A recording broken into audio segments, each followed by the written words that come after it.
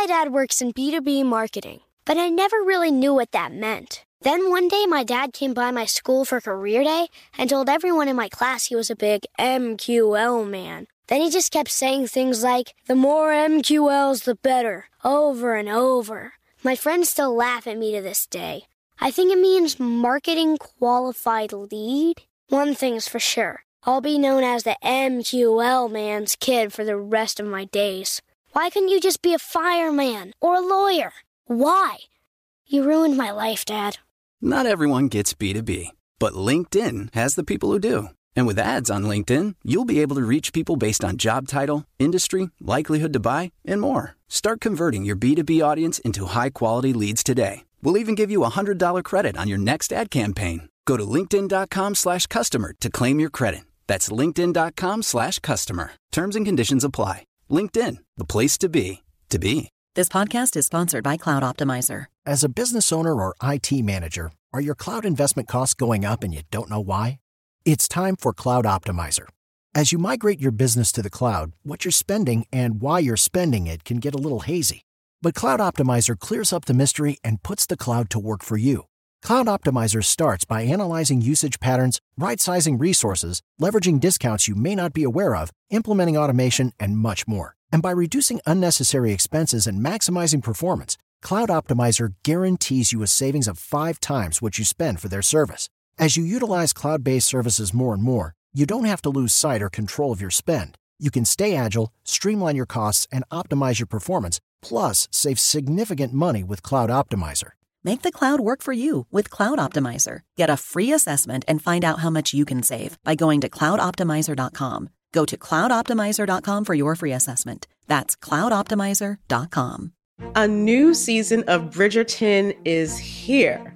And with it, a new season of Bridgerton, the official podcast. I'm your host, Gabby Collins, and this season, we are bringing fans even deeper into the ton. Watch season 3 of the Shondaland series on Netflix. Then fall in love all over again by listening to Bridgerton, the official podcast, on the iHeartRadio app, Apple Podcasts, or wherever you get your podcasts. Subscribe to catch a new episode every Thursday. Imagine you're a fly on the wall at a dinner between the mafia, the CIA, and the KGB. That's where my new podcast begins. This is Neil Strauss, host of To Live and Die in LA, and I wanted to quickly tell you about an intense new series about a dangerous spy taught to seduce men for their secrets and sometimes their lives. From Tenderfoot TV, this is To Die For. To Die For is available now. Listen for free on the iHeartRadio app, Apple Podcasts, or wherever you get your podcasts.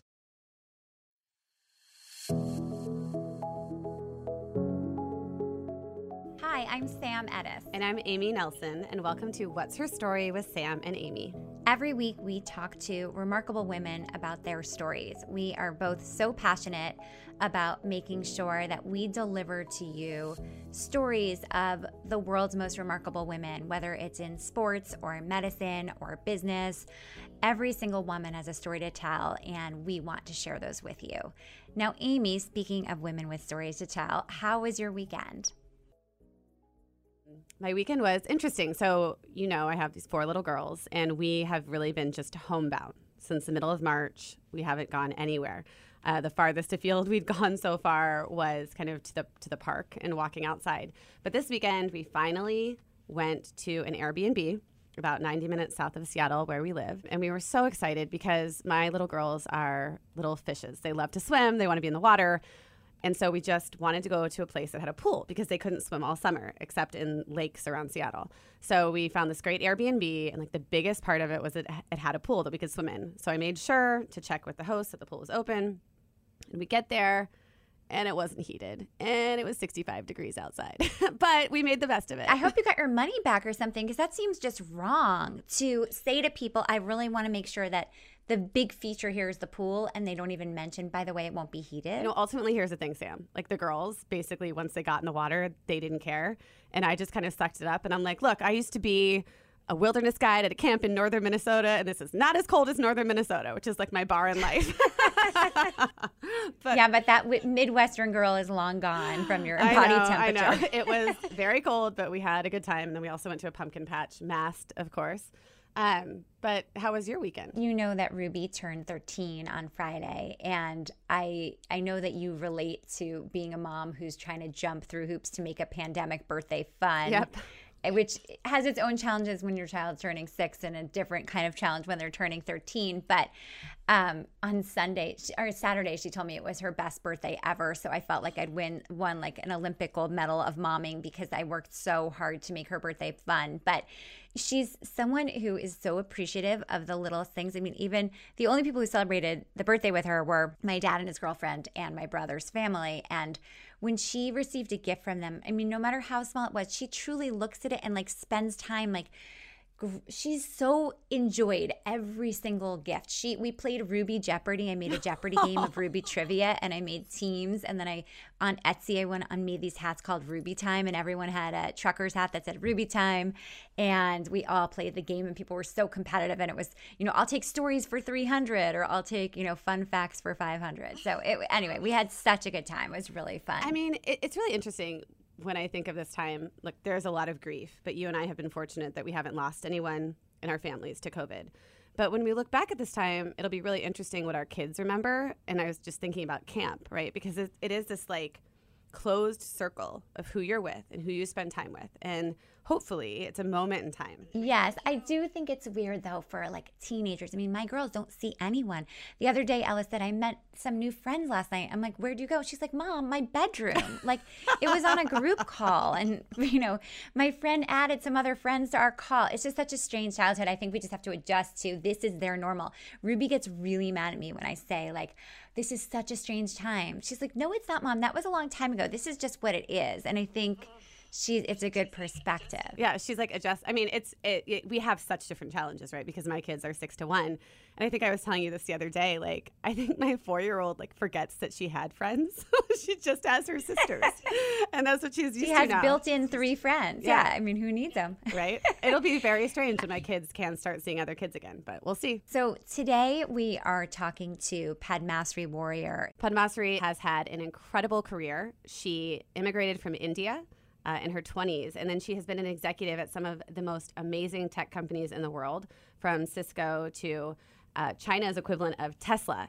And it's so incredible to hear her story. Sam, how do you know Padmasree? Years ago, we were introduced. We have a bunch of mutual friends, and Padmasree was at a point in her career. I think she had just moved to Silicon Valley and was trying to meet women in different fields who were doing cool things. And we were introduced, and then I ended up interviewing her a couple of times for Forbes, and we've just always kept in touch. And as her career has, basically boomed, I mean, she's kind of skyrocketed into a top woman in engineering and technology.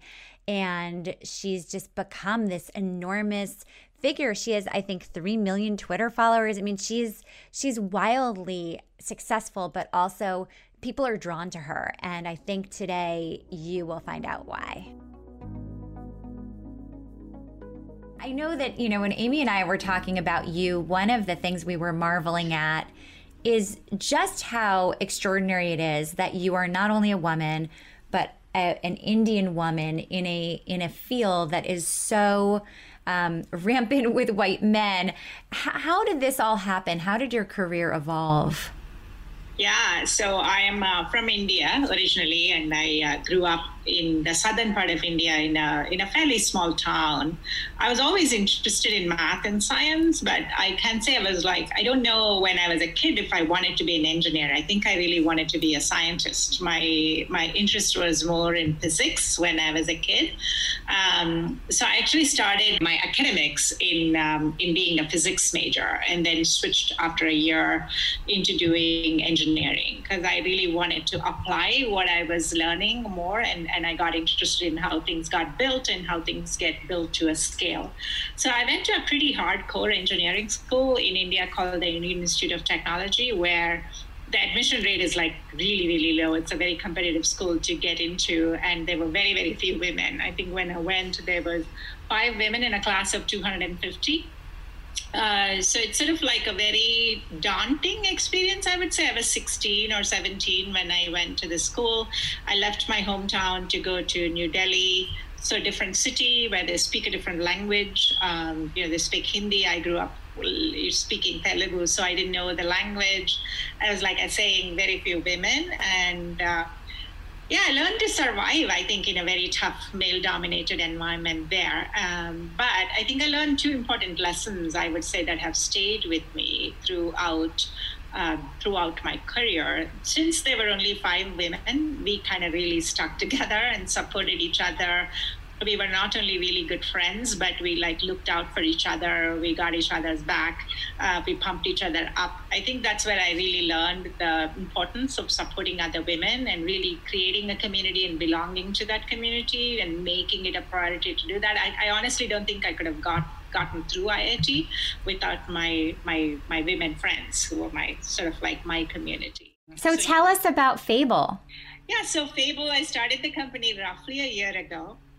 I started to get interested in mental wellness and how we could use technology to improve mental well-being for millions of people around the world. Because when I left my previous company, I was building autonomous electric cars, so completely different. The company that I was working at is sort of like Tesla in China. It's now a public company. So we took the company public. And I felt like, okay, I did what I came there to do. And I started to really get interested in the fact that anxiety, depression, burnout, loneliness are all going the wrong way for many, many people across all age groups, across every country almost. It's all trending the wrong way. Perhaps social media is a contributor to it. Perhaps technology is a contributor to it. But regardless of the cause, what could we do to help give people tools to alleviate and manage their own stress? So I started to research that. And then I came upon a lot of research that talked about how reading and reading fiction helps us relax, right? When you are reading a story, your mind is occupied and you it improves your empathy, it improves your understanding of something. Books can make you laugh and books can make you cry. They take you to different places. And I'm an avid reader, but I think a lot of people don't associate reading to have value or improve your mental wellness. They think of it, they don't connect the two. There are a lot of science points to it. It's so funny because I always, no matter how busy I am always reading a fiction book. I'm obsessed with always being part of a book, and people will say, how do you do it all? And I'm like, it's just such a big part. I would, for me, that is my mental health break, is to always be involved in a book. That is so awesome. Because, hey, listen, right now we all make time to do something for physical wellness, right? We put on our calendar going for a walk, or if you have a Peloton, getting on a Peloton, or going for a run, walking your dog. It's on our calendar. And physical fitness is now a $4 trillion industry. 10 years ago, it was a pair of sneakers. And that's because people are aware that we have to take care of our bodies. But the same is not true for mental wellness yet. And so I would love for this to be a priority for most people because, Sam, as you're saying, it doesn't take a lot. If we read 15 minutes a day, we'll finish a book in a month. And so, but it's just like people say, I don't have time to read, but you have 15 minutes to read. And it's helping people realize, break it out into micro goals. And the other problem people say is, I don't know what to read. There's so many books out there.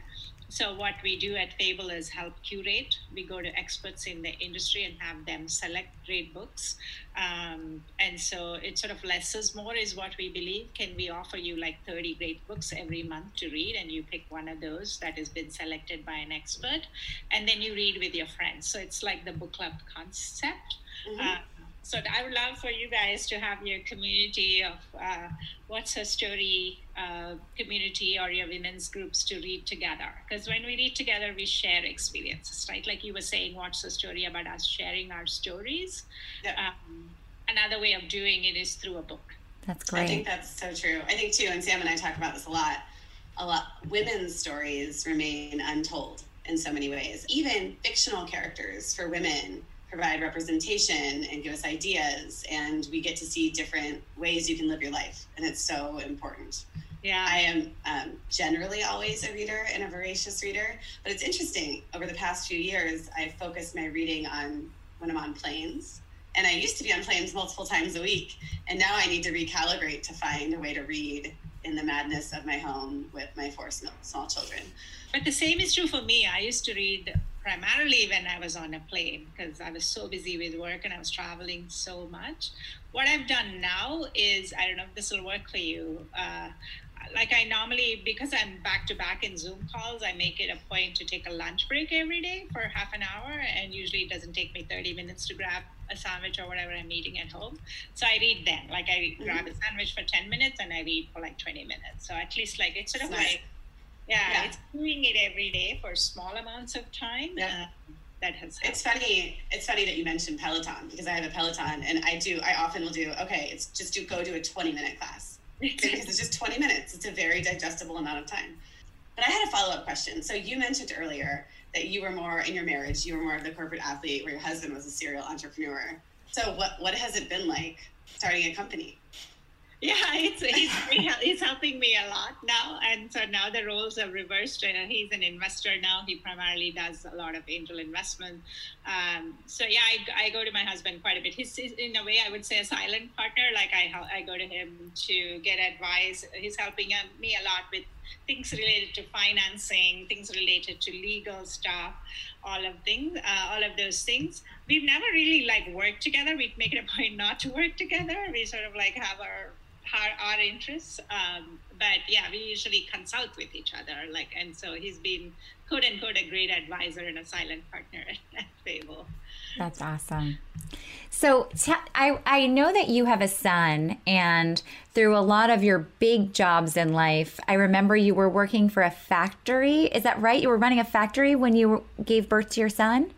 Yeah. I was running a semiconductor factory at Motorola Semiconductor when I was pregnant, and I had my son. It was probably the hardest few years of my life. And yeah, I often talk about it. I think I learned the importance. I actually don't like the word balance because I think I was striving to get balance at the time and found that I was actually being so hard on myself that I would never find happiness because I would feel guilty no matter what I did. For example, when I had my baby and I was running a factory, I would feel really guilty because that factory was 7/24. I had responsibility to keep it going 7/24. And it was a semiconductor fab, right? So very capital intensive. So I would feel guilty for being home with my baby, even though I was on calls, leading my team, that I wasn't there in the factory. And so I would feel guilty for staying home.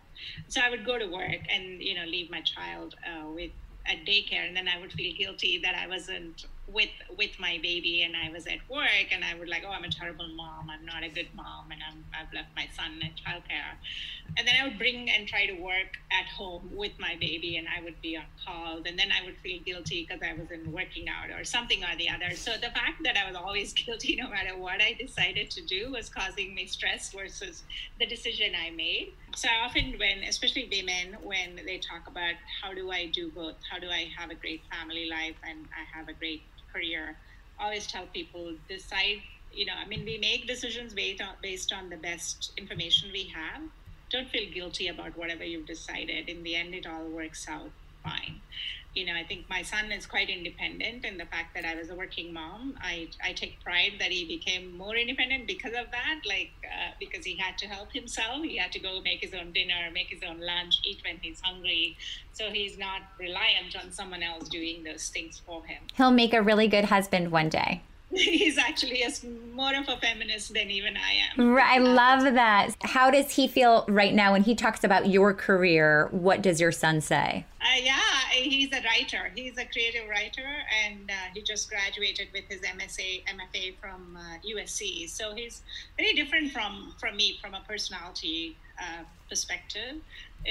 He's one of those people that's very creative, that's very thoughtful, that's very observant, whereas I'm more logical, but I'm also an artist. So I think he got my artistic side, I think. I think as children grow up, they become more your partners, right? Like it's sort of like I brainstorm ideas with him.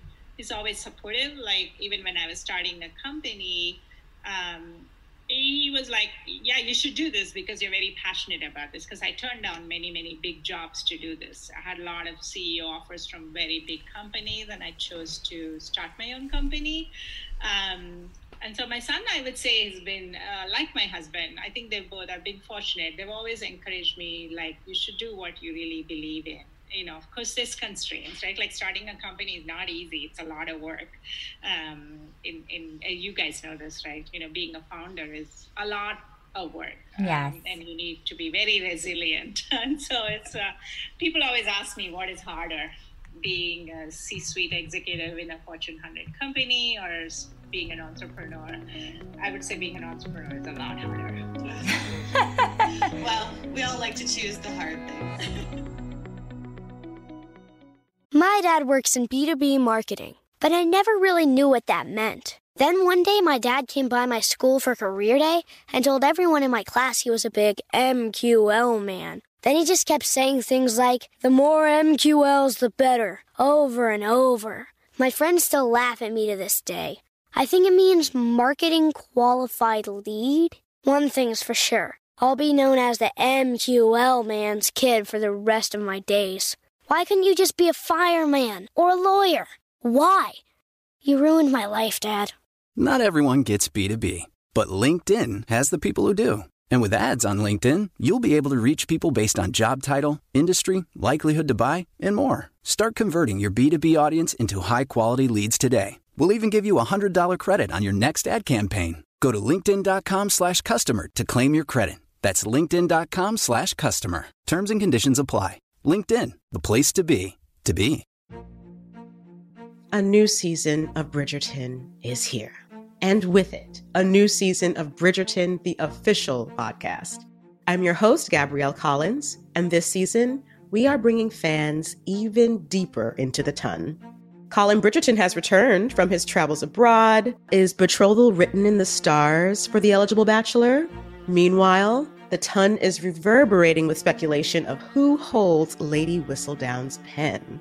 We're discussing it all. I sit down with Nicola Coughlan, Luke Newton, Shonda Rhimes, and more to offer an exclusive peek behind the scenes of each episode of the new season. Watch season 3 of the Shondaland series on Netflix. Then, fall in love all over again by listening to Bridgerton, the official podcast, on the iHeartRadio app, Apple Podcasts, or wherever you get your podcasts. Subscribe to catch a new episode every Thursday. This is Neil Strauss, host of the Tenderfoot TV true crime podcast, To Live and Die in LA. I'm here to tell you about the new podcast I've been undercover investigating for the last year and a half. It's called To Die For. Here's a clip. All these girls were sent out into the world and they were told, try to meet important men, try to attach yourself to important men. The voice you're hearing is a Russian model agent telling me about spies sent out to seduce men with political power. The war in Ukraine is also being fought by all these girls that are all over important cities. For the first time, a military-trained seduction spy reveals how the Russian government turned sex and love into a deadly weapon. If you want to kill your target, it's easy. You just seduce him, take him somewhere, start having sex, and then he's very vulnerable, so you can kill him easily. To Die For is available now. Listen for free on the iHeartRadio app, Apple Podcasts, or wherever you get your podcasts. Danielle Moody here, host of the Woke AF Daily podcast. We've been with iHeart's Outspoken Network for a year, and what a year it has been. Every weekday, I navigate our rapidly changing world alongside our series of fabulous expert guests. As we head deeper into 2024 and yet another life-changing election cycle, Woke AF Daily is here to keep you sane and woke. Woke not just to the latest headlines, but also to the collective power we all have. Woke to the need to build community with those around us. Woke to how to avoid burnout, and woke to the ways we can all find joy in the madness. Make Woke AF Daily with Danielle Moody your podcast destination for 2024 election news and analysis. And tune in to hear the ways I am working to stay grounded amidst it all. Listen to Woke AF Daily Season 5 on the iHeartRadio app, Apple Podcasts, or wherever you get your podcasts.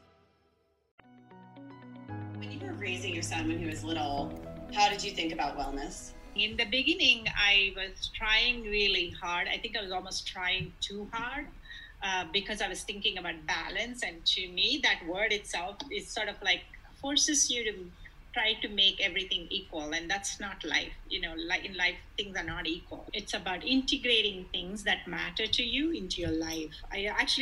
One of my bosses once asked me, so tell me about your family life and your work life. And I said, I don't have two lives. I only have one life. And in my life, I have work and my family. And both are important to me.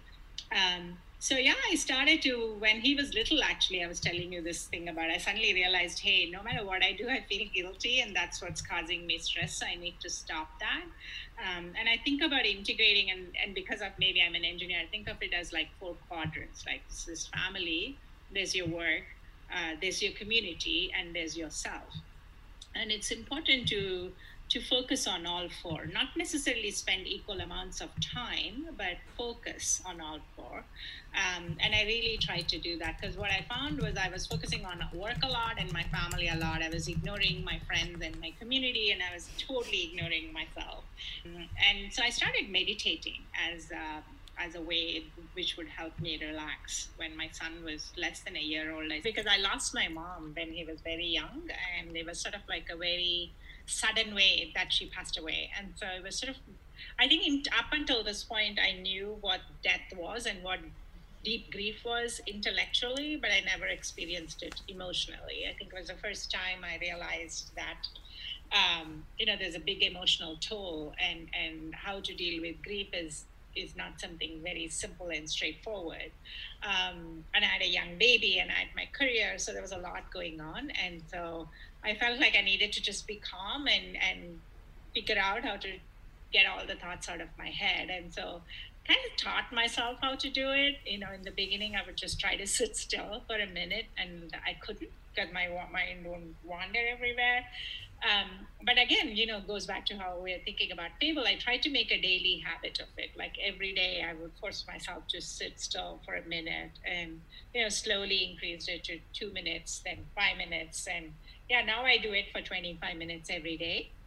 Wow. But it took me a long time to get here. And so, but it's something that truly helps me. It helps me, I think, make better decisions, be calmer, deal with stress overall in a different way. By the way, for me, reading books is meditative too. When I'm reading a book, I sort of get very immersed. I am so happy you said that, because I am not a traditional meditator, but I always say doing a jigsaw puzzle or reading a book for me is my own meditation. And so I'm going to now say that you said that's okay, that counts. Yeah, I actually paint too. And when I'm painting, that's another way to meditate. And for some people, it's running. I mean, it's whatever it is, right? Anything you do could be meditative. But yeah, that's kind of how For the lightning round, I have 2 more questions, Amy. How do you make decisions? I am a decisive person by nature. I go into things with an opinion. I do feel I have opinions. I mean, I usually tell, if it's a business thing, if it's my team, I let them know that, hey, I have strong opinions about this, or I don't have a strong opinion about it. I can go either way. So there's no hidden thing. I'm pretty explicit in telling them, I have strong opinions about this, and here's why, and here's my opinions, but I can definitely change my mind.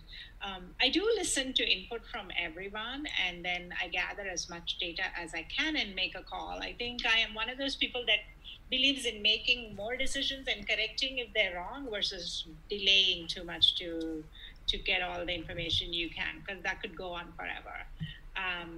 And once I decide if I've made a wrong decision and somebody points that out, or they come with better data, I'm happy to change that. And I will always say, okay, yeah, I made that call, but that was not the right call. We should do this other way. I love that. Now, in terms of women in tech, obviously it's such a big topic.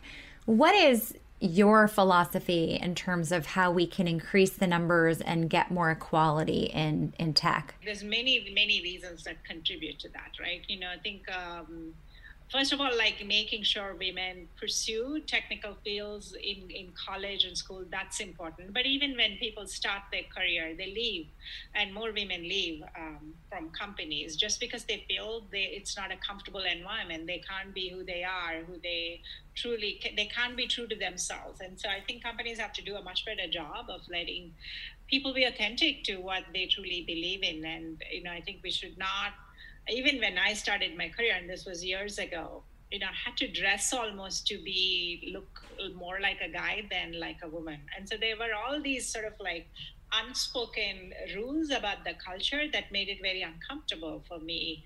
And, as I was saying, I came from India. I loved color. I loved jewelry. And so there were so many things that I loved that I couldn't carry that part of me to work, which was very stifling in its own way.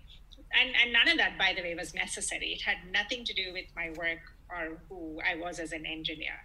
So I think we have to first, in companies, allow people to be true to themselves. Like, be whoever you want to be. It really doesn't affect how you do your work and how we behave, and defining the culture in a company and being explicit about that is important, because unless you tell people how they should behave at work, they won't know. But that has nothing to do with what you wear or how you act. And, so I think we have to remove all these unnecessary barriers for women to be successful.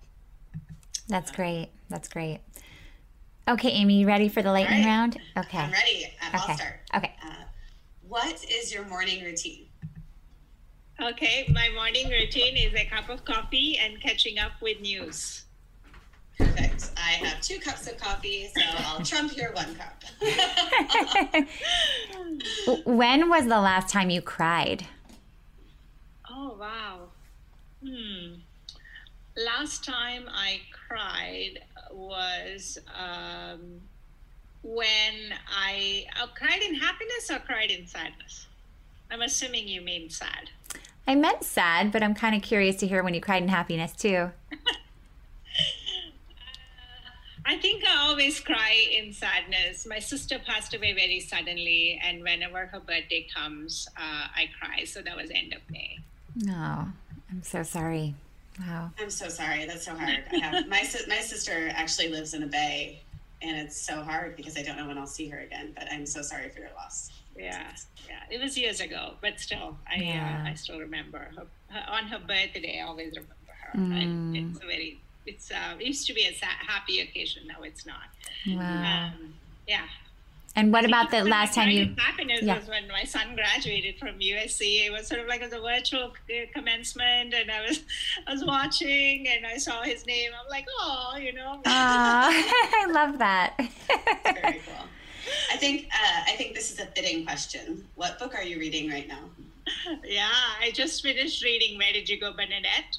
That was cute. I love that one. Yeah, that was fun. I actually read it, and it was my pick. And so we started a Fable reading club, and we were all reading. Now I just started reading Lovecraft Country. Yeah, Matt Cuff's book. I'm a huge fan of H.P. Lovecraft, and so HBO just started a show, and I want to read the books. I'm also reading that on Fable. Do you always try to read the book before you watch the movie or the show? Yeah, typically I do. Me too. And I usually read many books at the same time, so I read like 2-3 books together. Well, there was a book, Normal People, that I loved. I don't know if you read that. I loved that book. Mentioned that to me. It's excellent. And now then it was made into a TV show, and I don't want to watch it because I loved it so much that I don't want it to I don't want to spoil it. Sometimes that happens. And one last question for you. What do you watch TV? I feel like someone like you wouldn't watch TV. Do you? Yeah, I do. I watch TV. I started watching more TV than movies now because I feel like TV shows have really improved. Actually, this is something my husband and I do together every night. We would watch an hour of TV, and we will watch a show that we both like. What are you watching right now? Right now, we are actually watching Battlestar Galactica, rewatching Battlestar Galactica. We're both science fiction fans, so we usually watch science fiction. Oh, you're like Amy. She rewatches things. That's a very Amy thing to do. It is. is. I mean, well, especially in this moment, I'm trying to save some of the new stuff. I want to watch Lovecraft Country, but I want to save some of the new stuff because I don't think there's going to be new stuff for 2 years. So I'm watching the old stuff. I just finished watching Perry Mason remake on HBO. I love that. I am watching that. It is very good. I love it. I'm also watching Succession because I never watched it. Yeah, I didn't watch that. I usually watch science fiction shows. Before BSG, I was watching Devs. Did you watch Devs? No. Yeah, it's a great show. Yeah. Is it about engineers? Kind of, yeah. But it's also philosophical in some ways.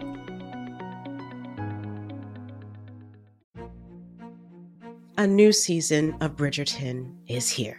And with it, a new season of Bridgerton, the official podcast. I'm your host, Gabrielle Collins, and this season, we are bringing fans even deeper into the ton. Colin Bridgerton has returned from his travels abroad. Is betrothal written in the stars for the eligible bachelor? Meanwhile, the ton is reverberating with speculation of who holds Lady Whistledown's pen. We're discussing it all. I sit down with Nicola Coughlan, Luke Newton, Shonda Rhimes, and more to offer an exclusive peek behind the scenes of each episode of the new season. Watch season 3 of the Shondaland series on Netflix. Then, fall in love all over again by listening to Bridgerton, the official podcast, on the iHeartRadio app, Apple Podcasts, or wherever you get your podcasts. Subscribe to catch a new episode every Thursday. This is Neil Strauss, host of the Tenderfoot TV true crime podcast, To Live and Die in LA. I'm here to tell you about the new podcast I've been undercover investigating for the last year and a half. It's called To Die For. Here's a clip. All these girls were sent out into the world and they were told, try to meet important men, try to attach yourself to important men. The voice you're hearing is a Russian model agent telling me about spies sent out to seduce men with political power. The war in Ukraine is also being fought by all these girls that are all over important cities. For the first time, a military-trained seduction spy reveals how the Russian government turned sex and love into a deadly weapon. If you want to kill your target, it's easy. You just seduce him, take him somewhere, start having sex, and then he's very vulnerable, so you can kill him easily. To Die For is available now. Listen for free on the iHeartRadio app, Apple Podcasts, or wherever you get your podcasts. I used to have so many men. How this beguiling woman in her 50s, she looked like $1 million, with zero qualifications, she had a Harvard plaque, tricks her way past a wall of lawyers and agents. She's got all of these Maseratis and Bentleys all in the driveway. Is it like a mansion? Yes, it's a mansion that this queen of the con uses to scam some of the biggest names in professional sports out of untold fortunes. About $6 million. Approximately $11 million. Nearly $10 million was all gone. Employing whatever means necessary to bleed her victims dry. She would probably have sex with one of her clients. Hide your money in your old rich man, because she is on the prowl. Listen to Queen of the Con, Season 5, The Athlete Whisperer, on the iHeartRadio app, Apple Podcasts, or wherever you get your podcasts. Danielle Moody here, host of the Woke AF Daily podcast. We've been with iHeart's Outspoken Network for a year, and what a year it has been. Every weekday, I navigate our rapidly changing world alongside our series of fabulous expert guests. As we head deeper into 2024 and yet another life-changing election cycle, Woke AF Daily is here to keep you sane and woke. Woke not just to the latest headlines, but also to the collective power we all have. Woke to the need to build community with those around us. Woke to how to avoid burnout, and woke to the ways we can all find joy in the madness. Make Woke AF Daily with Danielle Moody your podcast destination for 2024 election news and analysis. And tune in to hear the ways I am working to stay grounded amidst it all. Listen to Woke AF Daily Season 5 on the iHeartRadio app, Apple Podcasts, or wherever you get your podcasts. So for our final question, we are going to give our final question to Lou, who's been listening intently to this interview, and he comes on with our final question. Hi, Padmasree. Hi. There's a quote that you have. It's the ability to learn is the most important quality of a leader. And I fancy myself a leader, but I like to know what other people think and what they're learning. So my question to you is in this time now where the world is literally turned upside down, what are you learning about yourself and everything around you? Oh, that's such a great question. What I'm learning about myself is how to be more disciplined about where I spend my time. Because it's very easy when you're working in the beginning, when we were working from home and when we were doing the quarantine, I was just working all the time. I was actually working more than I was when I was physically going to an office, because it's just so easy to just stay on Zoom calls. And I found that I really was not taking time for anything else, right? Like, as at least before, when I was going to work and coming back from work, I had like breaks in my day, whereas if I was working from home, I never had those breaks. I'm now much more disciplined. I was saying earlier about taking a lunch break every day. I block 30 minutes to go grab lunch and read something for 15 minutes. Same thing, I take a break in the evening at 5:30 to 6:30 to go work out and then come back. And so I'm really trying to be more disciplined in how I structure this. The big challenge for me as I'm building a company is actually to unlearn things that I've learned before. Before, when I was an entrepreneur at my previous company or at Cisco, I pride myself in being really a great leader, in being able to bring people together, getting everybody aligned, getting everybody going in the same direction. At Cisco, I had a team of 26,000 people. At Neo, we scaled the company from 0 to 700 people in 2 short years. It was all about bringing people together, but there was a lot of things I did physically, like having offsites and doing fun things, team activities together, like, we would make pizzas together, whatever it was that allowed us to be human outside of work. It's really hard to do that remotely when people are on Zoom calls. So I'm having to unlearn the techniques I learned about bringing teams together and getting them aligned and figure out how we are going to do this remotely when everybody is in a different place. So that's something I'm learning as I'm unlearning. Some of the things that worked for me before are not going to work for me now. And so how do we do this? So yeah, that's such a great question. Awesome. Thank you so much. One of the things I loved about this interview is that Padmasree gave me permission to count my, jigsaw puzzles and book reading as my own form of meditation.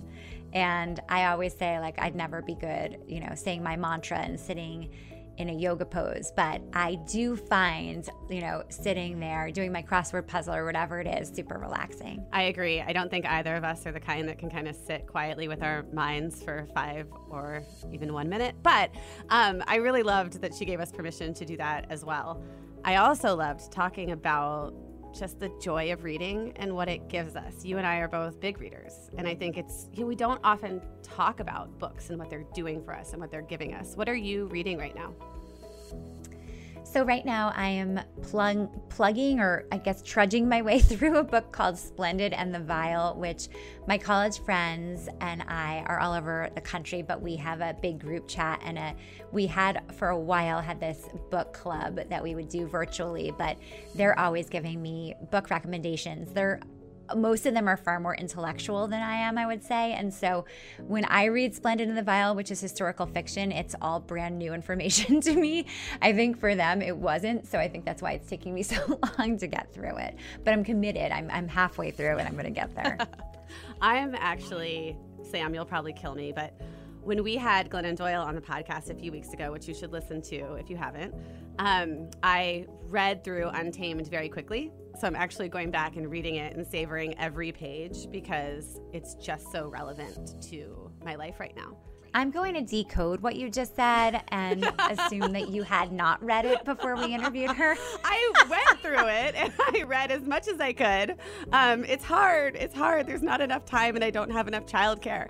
But I would say I would recommend Untamed by Glennon Doyle to absolutely anybody. Yeah, it was great. And I also really enjoyed Abby's book, Wolfpack.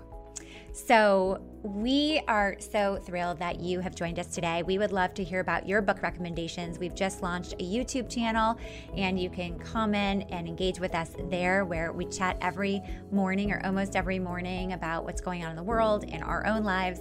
It's like kind of just chit chat with Sam and Amy. So we would love to talk to you there. And once again, we want to thank our production team, Large Media, who is women-owned, and we love working with them. And we also want to thank our podcast associate, Emma Hard, and our male perspective, Lou Burns. And we're powered by my company, The Riveter, which you can find at www.theriveter.co, and Sam's company, Park Place Payments, which you can find at www.parkplacepayments.com. You're so cute that you include the www. I love it! It's so probably couldn't. www.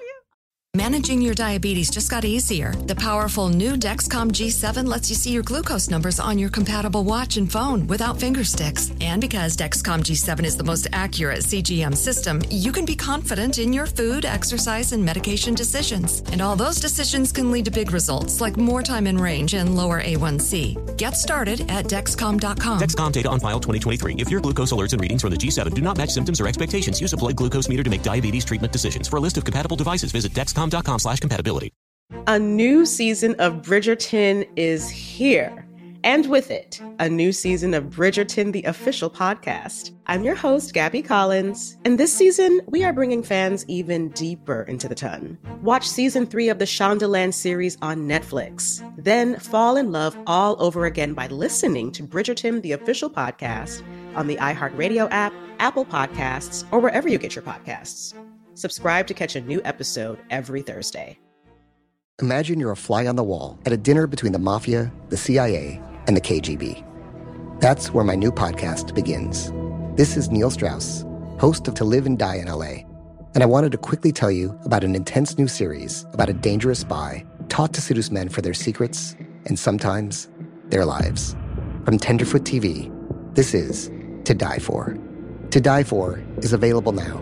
Listen for free on the iHeartRadio app, Apple Podcasts, or wherever you get your podcasts. Danielle Moody here, host of the Woke AF Daily podcast. We've been with iHeart for a year, and what a year it has been. As we head deeper into 2024 and yet another life-changing election cycle, Woke AF Daily is here to keep you sane and woke. Make Woke AF Daily your podcast destination for 2024 election news and analysis. Listen to Woke AF Daily Season 5 on the iHeartRadio app, Apple Podcasts, or wherever you get your podcasts.